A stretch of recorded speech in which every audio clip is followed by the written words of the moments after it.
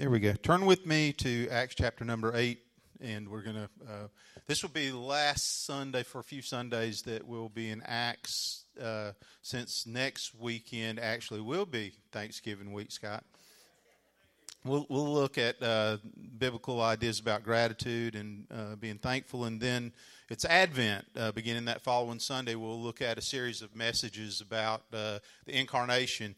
And I know, I have pastor friends that, struggle because it's repetitive to go through Advent for like 5 weeks, but I just am always blown away by the miracle of incarnation, and can't talk about it enough. The concept that God became a human, and he clothed himself in flesh and blood to come here to us, to rescue us. That's what we're going to think about through December. And I'll challenge you, be here every week and participate in this celebration of incarnation together.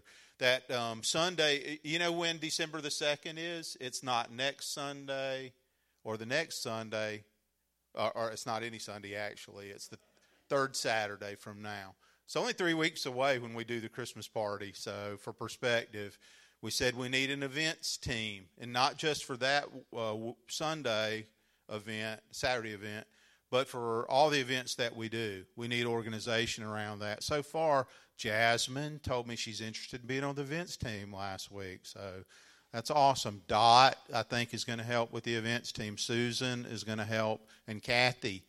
Yeah, that's what I heard. So don't be trying to back out now. Okay, awesome. So that's what we need, is people that will step up and help us to have a good event. So, and not just that event, but each of the events we do, Fifth Sundays and some of the other issues or times we'll have during the course of the year. So I encourage you, help out as you're able. Figure out your place, because God's got a place for each of us. As far as the on-ramp class goes, it will be offered again and again. So I'm going to offer it again really soon, because I hope you'll think, if you haven't already taken the step of membership, about taking the step, learning what it means to belong to a family where you're committed. It's just really a formalizing of your commitment.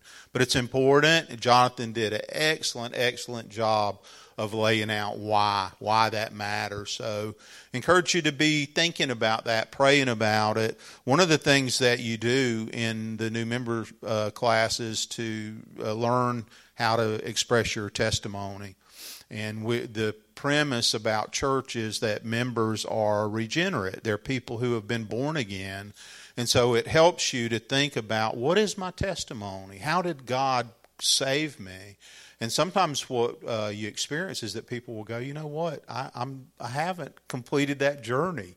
I haven't said yes to Christ and received his forgiveness. And so it's very important. We're going to be doing it soon. If we don't have folks participating on the 19th, we'll do it again sometime in the next couple of weeks when it works out for people to be able to participate. All right, Acts chapter 8, beginning with verse 1, the Bible says there, "Now Saul was consenting to his death. At that time a great persecution arose against the church which was at Jerusalem, and they all scattered throughout the regions of Judea and Samaria except the apostles." So when it says Saul was consenting to his death, this, we had a guest speak last week. Enjoyed getting to know Brian and Elizabeth so much as they came and shared. But what we had talked about the week prior to that was Stephen was martyred. Stephen, one of the deacons that had been, we assume he was a deacon, that looks like the offices that they had called, the people that they had called into ministry to the widows at that time. Stephen gives public witness to Christ. It is not well received. He is stoned to death. He's martyred. And Saul, it says, if you remember, that they laid their clothing at the feet of Saul, which was some would say a symbol of his authority. He was, of course, the scripture says here, he was in hearty agreement. He gave approval to this stoning of Stephen, this martyred witness of Christ. And then it says they began to be scattered. And devout men, verse 2, carried Stephen to his burial and made great lamentation over him. As for Saul, he made havoc of the church, entering every house and dragging off men and women, committing them to prison. Therefore those who were scattered went everywhere preaching the word. Then Philip went down to the city of Samaria and preached Christ to them. And the multitudes with one accord heeded the things spoken by Philip, hearing and seeing the miracles which he did. And Philip is another one of the 7 who had been called to be a deacon, a servant of the church and of the widows in the church. And so if you recall that, here we have a second of those servants who is not only acting in waiting tables, but he's an active evangelist, a witness, is taking the gospel to Samaria. And so the multitudes with one accord heeded the things spoken by Philip, hearing and seeing the miracles which he did. For unclean spirits, crying with a loud voice, came out of many who were possessed, and many who were paralyzed and lame were healed. And there was great joy in that city. But there was a certain man called Simon who previously practiced sorcery in the city and astonished the people of Samaria, claiming that he was someone great, to whom they all gave heed from the least to the greatest, saying, this man is the great power of God. And they heeded him because he had astonished them with his sorceries for a long time. But when they believed Philip as he preached the things concerning the kingdom of God in the name of Jesus Christ, both men and women were baptized. Then Simon himself also believed, and when he was baptized, he continued with Philip and was amazed, seeing the miracles and the signs which were done. Now when the apostles who were at Jerusalem heard that Samaria had received the word of God, they sent Peter and John to them, who, when they had come down, prayed for them that they might receive the Holy Spirit. For as yet he had fallen upon none of them. They had only been baptized in the name of the Lord Jesus. Then they laid hands on them, and they received the Holy Spirit. Now when Simon saw that through the laying on of the apostles' hands the Holy Spirit was given, he offered them money, saying, give me this power also, that anyone on whom I lay hands may receive the Holy Spirit. But Peter said to him, your money perish with you, because you thought that the gift of God would be purchased, could be purchased with money. You have neither part nor portion in this matter, for your heart is not right in the sight of God. Repent therefore of this your wickedness, and pray God if perhaps the thought of your heart may be forgiven you. For I see that you are poisoned by bitterness and bound by iniquity. Then Simon answered and said, pray to the Lord for me, that none of the things which you have spoken may come upon me. So when they had testified and preached the word of the Lord, they returned to Jerusalem, preaching the gospel in many villages of the Samaritans. Father, we're grateful for the Bible. Thank you again for this narrative, this account that was passed along to us to show us how to follow you and to understand you and to know your ways. God, to show us how to have salvation and forgiveness. God, to show us how to live for you as witnesses of your resurrection. And we pray, God, that just as they were convinced and convicted to the extent that their life was ordered under you as Lord, that we would do the same. God, we would follow you as Lord.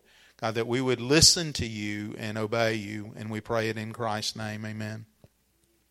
Well, what you see in this passage this morning that we're going to look at is examples. Really, it's interesting that you'll see that first the people believe Simon, the magician, the sorcerer, and then they believe the apostles and their preaching, Philip and his preaching.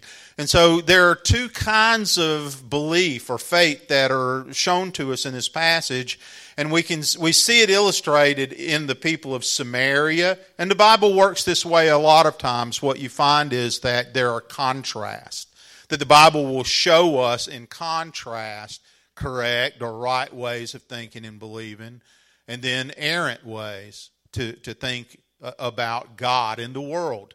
And so that's what I saw when I read through this passage is why do we get this account about Simon? Why does it seem a little confusing that there's belief? They believe him, and then what does he do? He believes, right? But what kind of belief does he have? Because eventually Peter comes to authenticate what's happening, because that's the movement of the book of Acts. He comes to authenticate whether the salvation experience that's occurring among the Samaritans is genuine or not.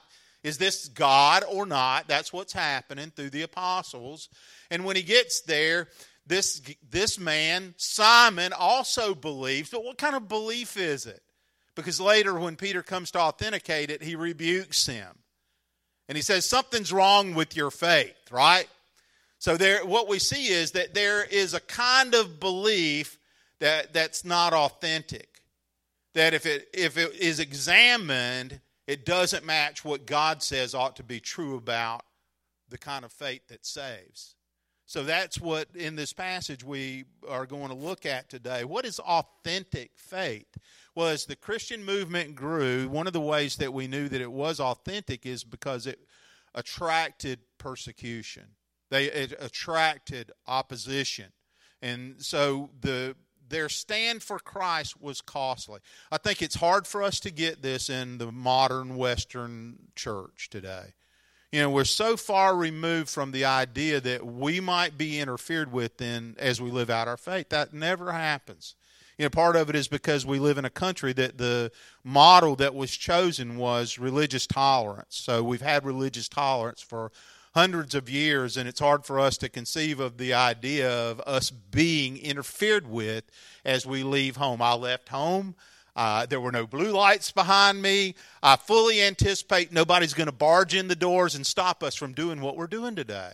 It's just not how the world works in the West. And a part of that becomes difficult is it's easy for us to forget that other people in the world currently do live with that reality. Right now, there are people who are living with that reality. Or that the apostles in the first century would face that kind of opposition to them just practicing their faith and bearing witness to the resurrection. Well, no matter, we see that they were arrested, and we remember what they said. You can threaten us, you can beat us, you can kill us, but we as a people, as a movement, are only going to continue to give witness to what we've seen, because they saw Jesus raised.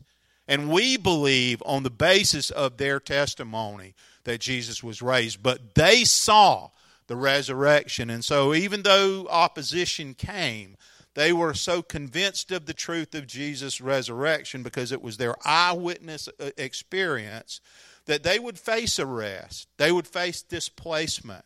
They would face death. Think about, you're, I'm assuming, pretty comfortable where you are. I am.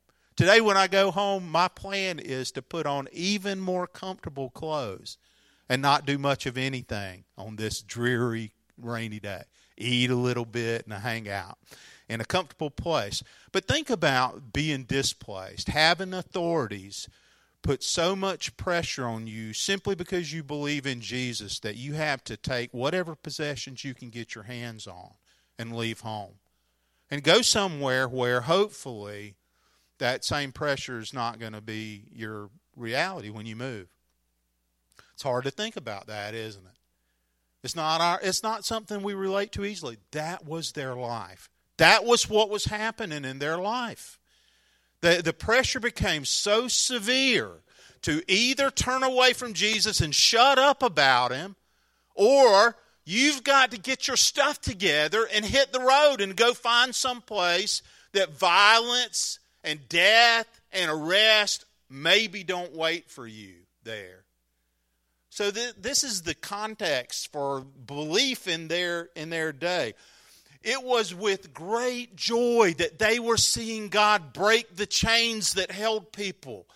When the gospel goes to Samaria, spiritually oppressed people are being set free. They are finding forgiveness of their sins and their guilt and condemnation. And when they go to Samaria with the good news, which we know Samaria is north of Jerusalem, it's a mixed group of people. It was people who were partly Jews, and they held to some of the belief of the Jewish people.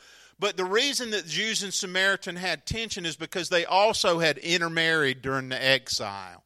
And they were calf worshipers during the days of Solomon and Jeroboam and his sons. And so you had the divided kingdom. And during the time of the divided kingdom, Samaria was the center of worship for the 10 tribes. The 2 tribes that stayed faithful mostly to God, Jerusalem was their center. But there was a religious tension that existed. We know Jesus began to approach it during the time of his ministry. You remember the story in Gospel of John chapter 4 that Jesus goes, I think it's chapter 4, and he encounters the Samaritan woman at the well. And he talks to her, and they talk about this whole religious dynamic that's happening. But Jesus took his disciples there, and they are really kind of wigged out about it. Like, Jesus says, I need to go to Samaria. And so that's what they do. They go to Samaria, but Jesus has begun to pave the way for this ministry that now Philip goes. It's mind-blowing that Philip would just go, I'm going to Samaria with the good news, because all of that tension still existed, but now they begin to understand that the good news, the gospel, isn't just for the people in Jerusalem. It's not just a local thing. That God's purpose has always been from Abraham. He said that through your offspring, I'm going to bless what? Everybody in the world. All the nations of the earth, through your offspring, Abraham. So he made him a nation specifically so that the good news that God came to us and God loved us would come to you and me in U.S. America in 2023. That was always God's intent, that the good news would go everywhere in the world. God only has one plan for all people to be saved. And so he was doing that, and it had to start somewhere. It goes from Jerusalem to Samaria. We see that it went up to Antioch, where we're going to see more about that later in the book of Acts. And then from Antioch, it begins to go into Macedonia, into Asia Minor, into the Roman world. But it starts because people were made uncomfortable. They were made uncomfortable, so much so that they had to move and leave their home. And so, as we see, God is authenticating the Holy Spirit's work, and we'll see that in this passage. But we can see, as we look closely at this scripture, the ways that faith shows up when it's real, and some of the problems with faith professed by people, that when it's examined, it turns out not to be real. It's not real in the life of the kind of feature person in this narrative. So first in the passage, what we see is that authentic faith attracts opposition. That's what happened. They are persecuted. And then, as we think about, this is such a powerful story. We're going to see it in full when we get to Acts chapter 9 with Saul's conversion story. But the fierce rage turns to radical grace. And I'm going to jump ahead just a little bit, because that's not what you see in this story, but we know it's coming with Saul. Saul is featured in this description of the events that are taking place because later on something radical is going to happen in his life. This person who has been arresting and persecuting and imprisoning the believers is going to become a preacher of the gospel. He's going to become a missionary, the foremost missionary. He's going to become a theologian of Christ and of the church, and write all these beautiful letters that we get, the epistles in the New Testament like Romans and 1st and 2nd Corinthians and Ephesians, and all this information that we take for granted, Philippians, all these letters that we live by. God is going to use Saul, who at first is a violent opponent of the church. And so he becomes a trophy kind of grace, is the way I've heard other people put it. And what it shows us is that I think about this sometimes. There are people in our families that we think, no way that person is ever going to be a believer. Is there anybody in your family you think that about, or a friend that you have? There are people I know. I know that that's not a correct way to think, but they seem so far from God at times. But then I think about Saul. Here's this person that is violently taking people off to punishment, to death. And that's his fixed conviction, and God so radically changes his life that I think when he thought about himself later on, we know that he wrote in the pastoral letters, and he talked about being the chief of sinners. Remember that? He says, Christ came to save sinners of whom I am chief. I think probably he's looking back on this period of his life before coming to know Christ, when his heart was filled with hate. But isn't it an encouraging thought to think that God could take someone whose heart was so filled with hate, so full of malice, so committed to violence, and turn that person into someone who loves God and loves Christ and understands clearly what the gospel is all about? I mean, the thing that it says to me is, like, keep praying for that person who you think there's no hope for. Keep praying for that person that you think is so far from God, because God's capacity to transform and to change is radical. He has the ability to take the good news and to bring his Spirit into a person's life and to make them a different human being. If anyone is in Christ, he's what? A new creation. The old passes away and the new has come. And so that, to me, in this story, as we think about like what authentic faith is, I want to think about how God can transform and change people. And we see that the church here shows uncommon devotion to their deceased brother, to Stephen, the martyr. It was the act of taking him to burial is an incredible display of affection for him as a follower of Christ, and respect and honor. In their grief, they pay tribute to him. In Jewish law, a person who was stoned to death was not to be grieved publicly. So what they do is contrary to law, but right from God's perspective. And these devout men made great lamentation, it says, while Saul was making great havoc. And it's an intentional literary device that the writer uses. I love Acts because it's beautifully written. It contains so much, and I like the maritime parts of it. They're fascinating to me too. But it's so well written. But what you get here is really a literary device that, on the one hand, great lamentation.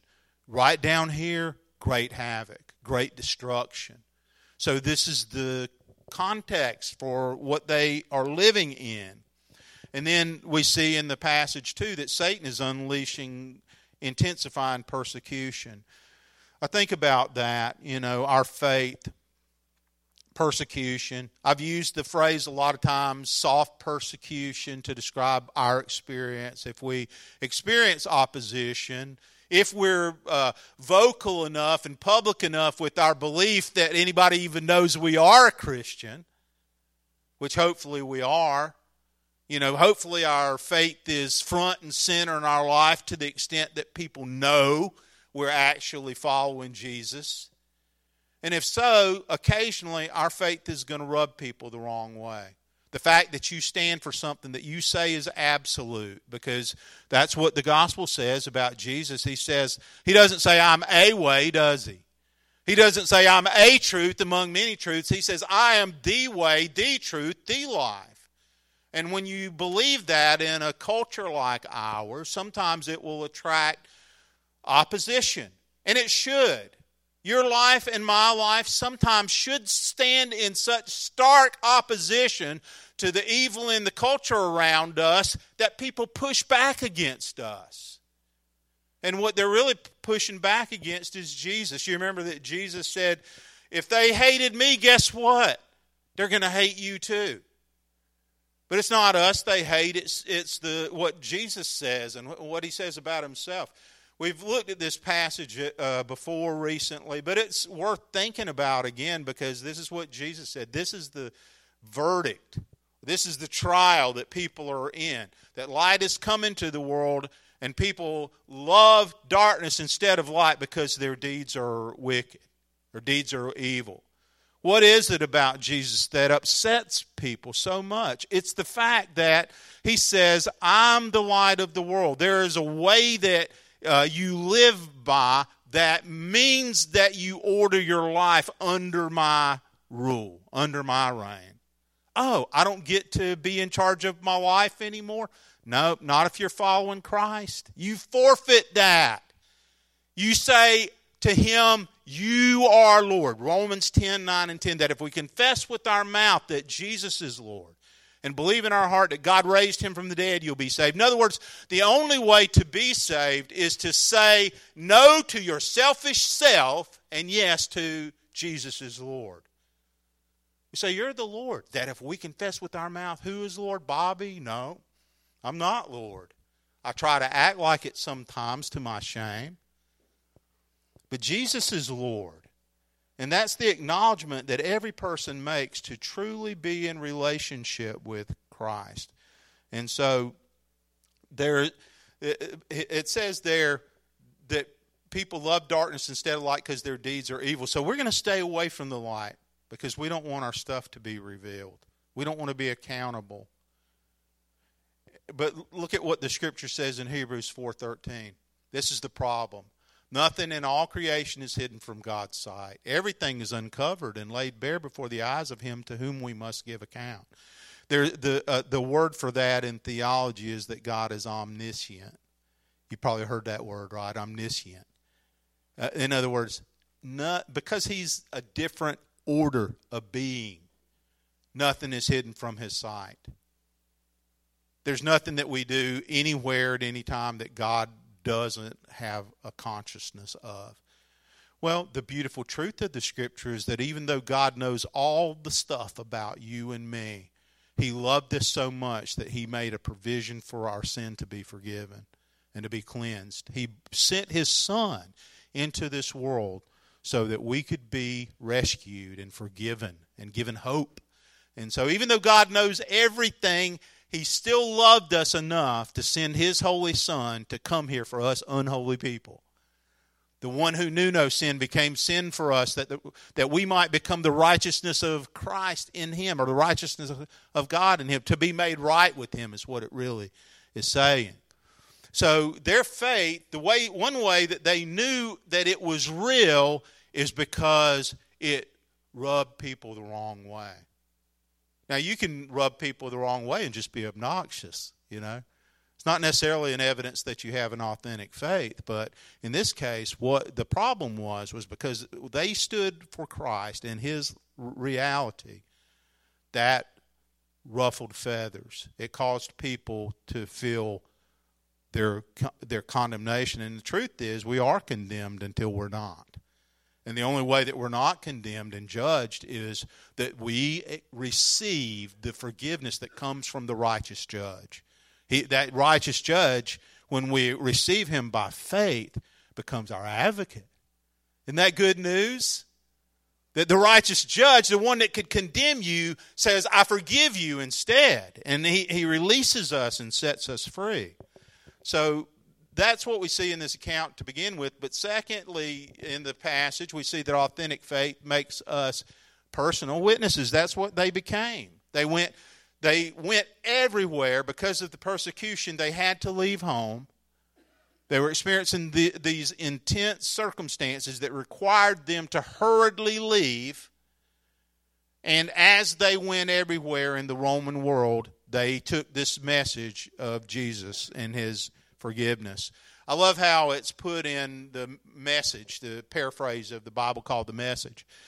It says, forced to leave home base, the followers of Jesus all became missionaries. That's good. I like it. It's a paraphrase, but it's right. That's what happened. Someone wrote a book. I remember seeing this title. I didn't read the book, but in the 90s, called Out of the Salt Shaker and Into the World. That was what was happening. What are we? You are the salt of the earth. That's what Jesus says about Christians. You are the salt of the earth. And this persecution caused them to be shaken out of the salt shaker and put out into the world. And wherever they went, they were witnessing to the resurrection. Because how could you not? If you believe that Jesus is God, that God had a human existence. That's what the Bible teaches. God had a human life.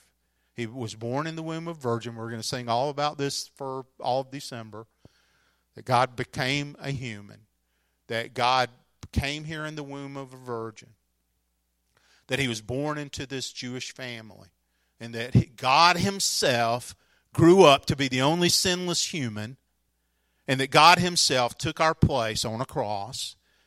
And that God himself was placed into the ground, into a grave, and raised on the third day. How could there be a more compelling truth in your life than that? If that's what you believe. I think this is the problem I see when I read Acts, is there's this distance between that experience to our contemporary life and our experience.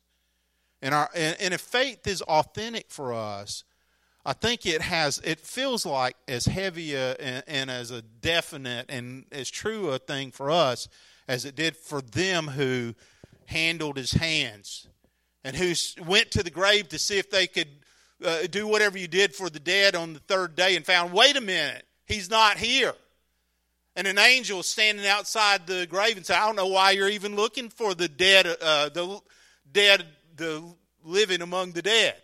That's what he says. Why are you here looking for the living among the dead? He's not here. He's risen. And if that's what we believe, how can there be a more compelling idea in your life that guides you and that influences what you do?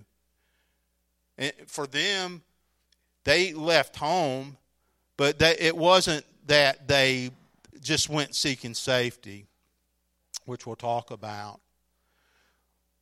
I think, it seems obvious that God permitted persecution. Maybe the persecution was just a natural outcome for what was, happening. But God permitted it for sure. And it prevented complacency. It might have been that if they weren't persecuted, they became complacent. You know why I think that? Because I observe North American Christianity, where we're not persecuted, but we're also very complacent, if we're honest. And so I don't know if complacency would have kept the church from its mission, but I do know that it often does keep the church from its mission. Persecution moved them out of Jerusalem, and as they were going, they went all over the Roman Empire with the message. And so that's the next part of this. In verse 5, the followers of Jesus obeyed his instructions. It says, then Philip went down to the city of Samaria. Well, what did Jesus say in Acts chapter 1, verse 8? He says,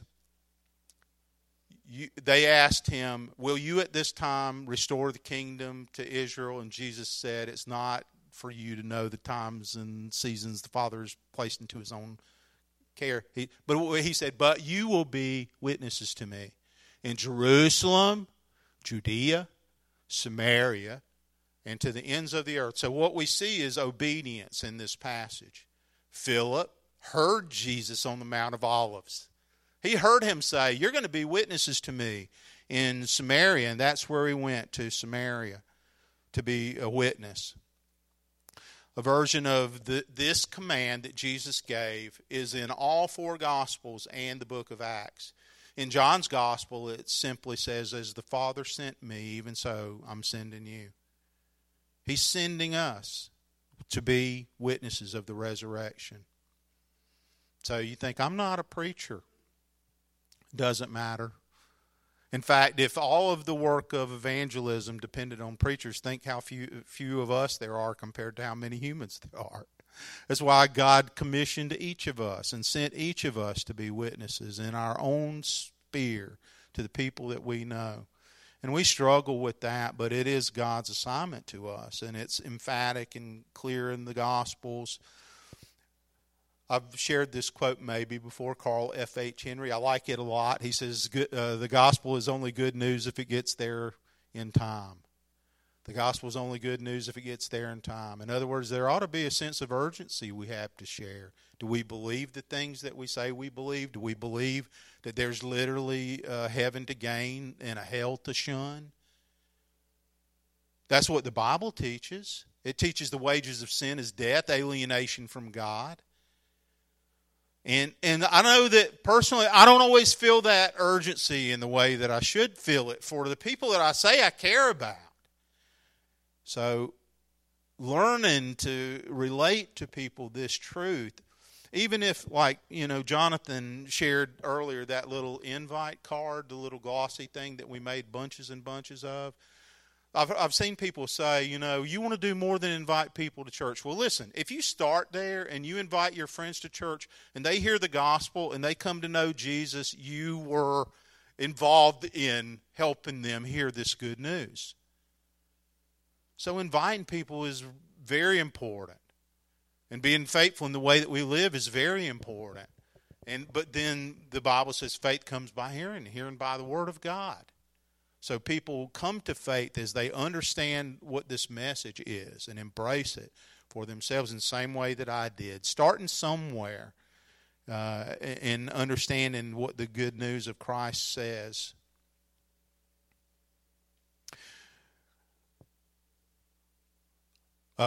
I've got this commentary that says they do not go looking for a safe haven until the persecution subsides. They go with a strong sense of mission, proclaiming Jesus as Messiah. I wonder, if people came, I had to leave behind my home and stuff and just go with the, things I could quickly pull together and leave. I wonder, would I be going somewhere to hide out? Would I shut up? Well, that's not what they did. Where the next place that they went to, they also gave witness to Christ there. Wherever it was that they ended up, and that's how the message of Christianity spread in the way that it did across the ancient world, as rapidly as it did, unbelievably quickly. And Jesus was setting people free. That was what the good news, the power of it was. What happened when it went to Samaria is that it began to set people free. They found freedom. And I think it's so interesting when we think about Samaria as a place, because this is a struggle that followers of Jesus have too. We have to love our enemies. Jesus said, if you only love people that love you back, he says, well, you're no different than the heathen. He says everybody loves people that love them back, but what distinguishes Christians is that we love our enemies in theory. And I think, who is my enemy? Sometimes the enemy feels very obvious to us, but I would say for us a lot of times the way that we perceive an enemy is probably they vote differently than I do. They vote for different people than me, perhaps, or they have a different belief system. And when we think about what an enemy looks like, they are people who cause us sometimes to feel frightened and threatened. That's who our enemy, if we think about who is my enemy, well, people that cause me to feel frightened and threatened, and the people that we post negative things about on social media a lot of times. Unfortunately, loving our enemies is advanced Christian behavior. Do we want to know whether or not we're embracing the way of Jesus? Then this is one of the ways. They went to Samaria, even though the Bible tells you clearly that the Jews and the Samaritans had tension. They hated each other, basically. But they went to their enemies. And so that, I think, we see about ourselves. There's a different way of perceiving people who behave differently than we do and think differently than we do. And a lot of times it's nothing more than them, giving evidence to the fact that they have not yet found hope and forgiveness and cleansing in Christ. And God wants us to be part of the solution to their lostness and their disconnection. So Philip didn't omit Samaria because of the difficulty, and the result was that people were finding true life through Jesus. Then the other aspect of this, where we see authentic faith, probably is the bulk of it, where we think about Simon and who he was. Simon the sorcerer, Simon the magician. And, he had the ability to astound people. They were amazed at him. We've probably seen illusionists, right? That's probably what he was like in his day. These guys that, are out on the street sometime and they're doing these things. They're like, how are you doing that? I have no idea how this works.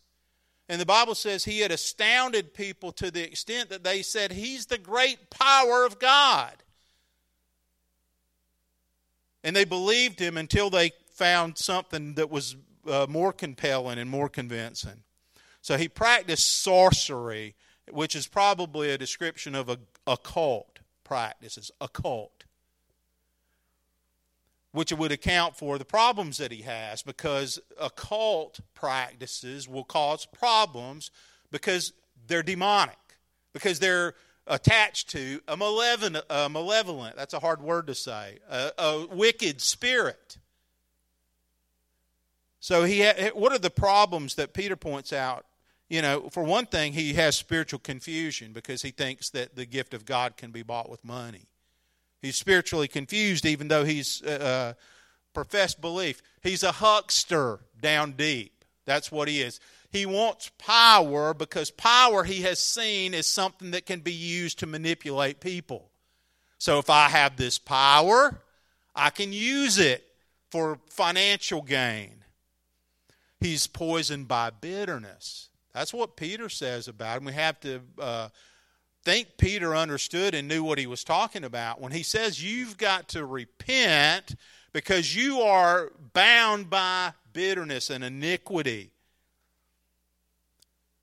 So the gospel isn't power that we manipulate for self-gain, even if much modern ministry is predicated on that belief. It is. Like a lot of the ideas of word of faith or the name it, claim it, the health and wealth and all that stuff that is, it seems patently Western. You can't make a biblical argument for it. It comes from the idea that somehow we can use religion for financial gain. And that's that in church history they call that simony. Guess why? Simony, because of this guy. Because he had a wrong idea. But Jesus isn't smoke and mirrors. When we see what happens here, they find a real, life-changing, transforming truth. And the people in Samaria turn their back on this guy. So Jesus, when I think about who he is and what he does, he surpasses our former beliefs. Because everybody here believed that this guy was the great power. That's what it says. Until they found actual truth. And I thought about that, for a practical way for us to think of this passage and what it's teaching. Everybody comes to Jesus with a prior set of beliefs, predispositions or preconceptions that you had before you knew Jesus. And they are the ways that we were trying to cope with life, a lot of us. Or the things that we had just assumed were true until we found what was really true. Because Jesus, again, says, I'm the truth. If we come to Jesus, who are we coming to? We're coming to Creator God. God who designed and put his imprint on the world, on people. So God is, when the Bible talks about you and me as people, it says you're created in the image of God. The best life you could possibly live is one of surrender to God, because that's where we live out the imprint, the model that God, what's in your DNA really? What God put there before fallen humanity, before the fall occurred and people were disobedient to God, that's the stuff that God resurrects and breathes life into and wants to be the pattern for our living. The only way we get back to that is through surrender. By saying yes to God, to stop behaving as if we're God, to stop behaving as if how could we think that we're enough, that everything that we need is contained in who we are? I mean, that's a pretty unrealistic perspective. And the Bible says it's nonsense, actually, and that what we need is who God is. And so, but I know that people come to God with a set of beliefs and ideas that are helping them to cope with what life means. I remember reading a book that talked about ontology, a word I'd never heard before. Ontology is the pursuit of meaning. Sometimes people approach it through religion or philosophy, but everyone is trying to answer the question at some level, what does life mean? If we can't answer that question, I don't know why we don't drift into hopelessness. But people are trying to, some people are existentialists. They say it means nothing. Life doesn't mean anything. I don't know how you live that way. But in Christ, what we're finding when he says, I'm the way, I'm the truth, I'm the life, is the answer to the question, what does life mean? Life means that God exists. He created you. He created you to worship him. And that, again, is the point where people catch a lot of times. Wait a minute, I'm supposed to worship? Yeah, you are. You're supposed to worship God. He made you and I to be worshipers of him. And that's what life means. And, I remember hearing the word cosmology, which is just people saying, okay, we live in a universe. I look up at night, I see stars and planets, and, I am familiar with science, that there are scientific laws. But people have a set of beliefs that they are trying to live by. When we meet Jesus, we find it all contained in him. He says, I uphold all things by the word of my power. In him all things consist, the Bible says. Adhere, hold together. Only Jesus. That's where we find the truth that God has revealed. And so the scripture, I love this passage. I was looking it up this week because it explains why Jesus is indispensable. It says, no one has ever gone into heaven except the one who came from heaven, the Son of Man. When Jesus was explaining, this is in John chapter 3, his conversation with Nicodemus. And he's trying to help Nicodemus understand who he is. And he says, I came from heaven. I'm the man who came from heaven. And so everything Jesus tells us is based on a reality that he's given us access to. He's bringing to our, so we can know. Because God is not, as people often portray him, disinterested, disconnected. He didn't just start the world and put it in motion and then say, okay, now you're on your own. He's personal and involved with us, and he came to us in Jesus. And so, he surpasses those former beliefs, and also he requires more than a mere profession of faith. This is what we see in Simon. The Bible says about this gentleman in the scripture here, verse 13, Simon himself also believed. But what kind of belief was it? He was also baptized. But what kind of baptism was it? When we look at him, he continued with Philip and was amazed by what he was seeing. This person who had been amazing people is now himself amazed by what he sees. But Jesus requires more than a mere profession of faith. Simon the magician believed, but it wasn't authentic. We know because of the things that Peter says to him later on. He didn't have the markers of a transforming faith. Many people have had a religious spasm. I had one as a kid. I've shared this, I'm sure. But like when I was around 7 years old, First Baptist Church, Twin City, Georgia, Vacation Bible School, made macrame art or whatever, during VBS all week long. My cousin Alan, who's just a little older than me and who was a little bit heroic in my world at that time, goes forward at the end of Vacation Bible School, and I followed him down there. And both of us ended up baptized in a pond. But my whole life from age 7 until age 24 gave evidence to the fact that I did not know Jesus. I'd gotten wet in a pond. The pastor, to his credit, I remember, took us into his office and counseled us, but I did not have authentic regeneration. I was not born again. My life the Holy Spirit wasn't living inside of me until as an adult I became a follower of Jesus with understanding, repented, turned away from my sin, trusted Jesus to be my Savior, and guess what? I was baptized again as an adult because I understood the Bible taught believer baptism. So I was baptized as a profession of faith, as an authentic follower of Christ. So a lot of people have a religious experience, but they don't surrender their lives to Jesus as Lord. And what he asks of us is not mere intellectual assent, it's surrender. It's laying down our rights completely. I know for sure when people come to faith in Christ, they have a ton to learn. Discipleship is that process of learning and growing. I had a lot to learn, but I did know in the very beginning that what it meant to follow Jesus was I had to lay down my rights. I had to give him authority and put my own authority aside. And so this is what's missing in this guy's faith. It seems obvious that it's not real, based again on what Peter says. And the Scripture shows us that Jesus gives us his Spirit to make this life supernatural. That's what makes a person born again, is the Spirit coming to live in us. So the disciples, when they hear about Samaria, they send a contingent down there. Peter and other of the apostles go to Samaria, Peter and John, it says.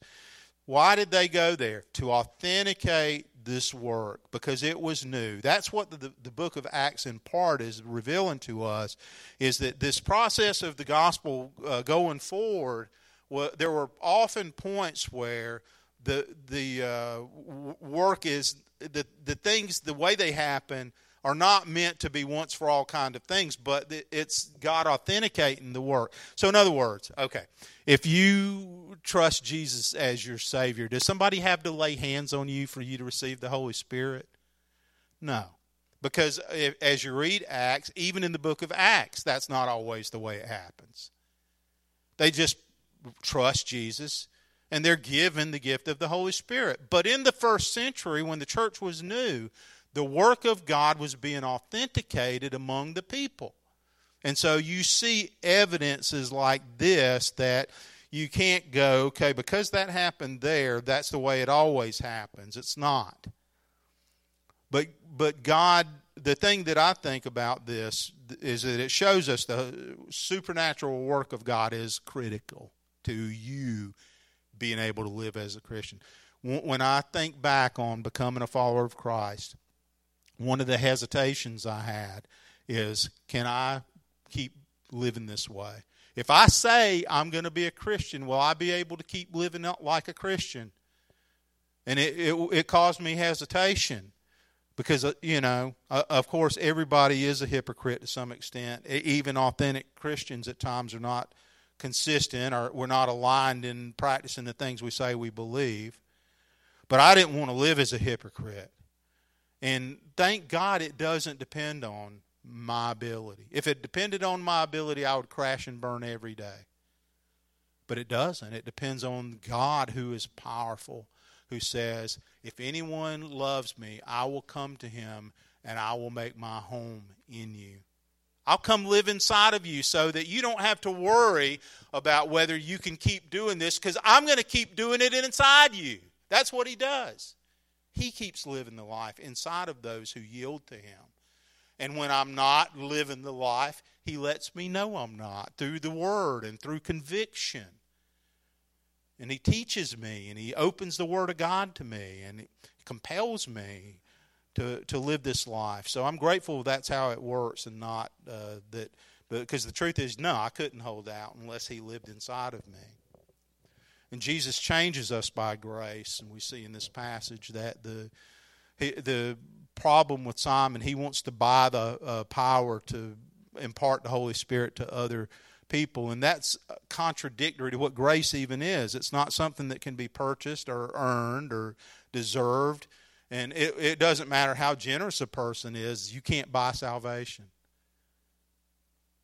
The poorest person can have it. In fact, the most poor person is probably more likely to have it. What did Jesus say? How hard it is, how difficult it is for a rich person to have eternal life. Because we just see, I need it. I need something I don't have. But he wants to purchase this, and Peter corrects him. When I read this passage at first, I felt a little sorry for Simon the magician. I don't know how you read it. But I'm like, this dude, he seems a little bit in earnest. But what we find is that Peter is right to correct him because he's wrong inside, and Peter sees that he's wrong. The hopeful part of this passage to me, we don't know what happened to Simon the magician, the sorcerer. But the hopeful part of it to me is that when he's rebuked, he says, pray for me that none of these things would happen to me. You know, it gives us hope that perhaps his heart is not completely hardened in his position. But Psalm 119:71 says, it was good for me to be afflicted so that I might learn your decrees. We think, how could affliction be good? It took the form of correction in his experience, but in ours too. And Proverbs 1:7 says, the fear of the Lord is the beginning of knowledge, but fools despise wisdom and correction or instruction. Sometimes we need people to speak truth to us that may feel difficult, but the Bible says, listen, if you don't respond to instruction, if you can't be corrected, that is the biblical definition of foolishness. A wise person can hear difficult things and order their life according to truth. So God often, when we read the Bible or just live life, will use crisis productively to funnel us to Himself. That's exactly what God did in my life. It was crisis that brought me to an intersection where repentance and faith and hope all came together, forgiveness. It was because my life, the pain in my life became unbearable. I couldn't keep living the way I was living. Crisis, God often uses to make us aware of who He is and what His work is like. And everybody has to come to God on the terms that He commands. You don't get to make the rules up about what a relationship with God means. God decides that, has decided. He's revealed everything we need to know in order to know Him and to grow in the knowledge of Him. So how do we know if our faith is authentic? What can you see in this passage? Well, does it stretch you sacrificially and occasionally put you in uncomfortable circumstances? I think if it doesn't, our faith, it's unlikely that it's a biblical kind of faith. The biblical kind of faith, even I think about sometimes, it's not persecution, it's inconvenience that I'm more prone to push back against. Inconvenience. God says, go serve in this way, do this particular thing, and I'm like, I don't want to. It's not persecution, it's obedience, service, showing up and listening to God and doing what God wants me to do as a reflex, being obedient. So I think, like, is my faith real? If it doesn't push me into uncomfortable space sometimes, maybe not. Does it result in obedience in our life? Is there a sense of kingdom-focused mission in our life? When you think about what your life is like, what are you living for? Has faith softened your heart toward people who your natural instinct is to view as the enemy? That's what happened in this passage. Their natural instinct was to say, we hate Samaritans, but they went there with the good news. Does it permeate everything? Is there no part of your life to which God can't have access? If others were asked to vouch for the genuineness of your faith, could they do so? If somebody else said, tell me about this person, are they real? Is this person authentic? What would they say? When you look at your priorities, is Jesus truly Lord? Do you have peace that your sins are forgiven? This is important. Can you say with certainty, I know that I have eternal life and I'll go to heaven when I die? The Bible says these things have been written to you who believe on the name of the Son of God so that you may know you have everlasting life. That assurance isn't based on being a good person. It's based on Jesus and the fact that He was a perfect person and He came here for us who aren't perfect people. but who needed what he alone was able to do.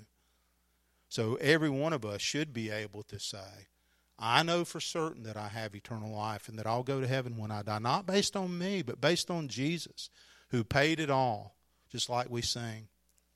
We're going to have our time of commitment now. And encourage you as we have a song, as our praise team comes. If there's a need that you have for prayer or to respond, perhaps today to respond to this appeal to the gospel, to be forgiven and to receive Jesus. If you've never done that before, then everybody starts there with repentance and faith and with crying out to Him. And the Bible says, it's so simple the way it puts it, whoever calls on the name of the Lord will be saved. Whoever calls on the name of the Lord will be saved.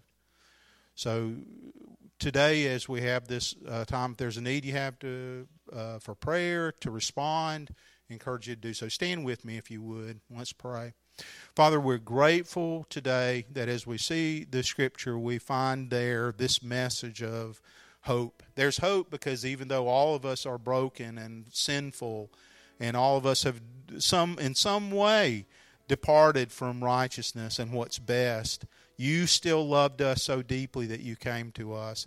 I pray, Father, that you'll help us to truly examine our own lives and to see, is my faith authentic? Is it the kind of faith that's in Scripture, that the Spirit of God has come to live inside of me to make me new? And God, I pray that you'll help us as we look to your word for the answer. And I pray it in Christ's name, amen.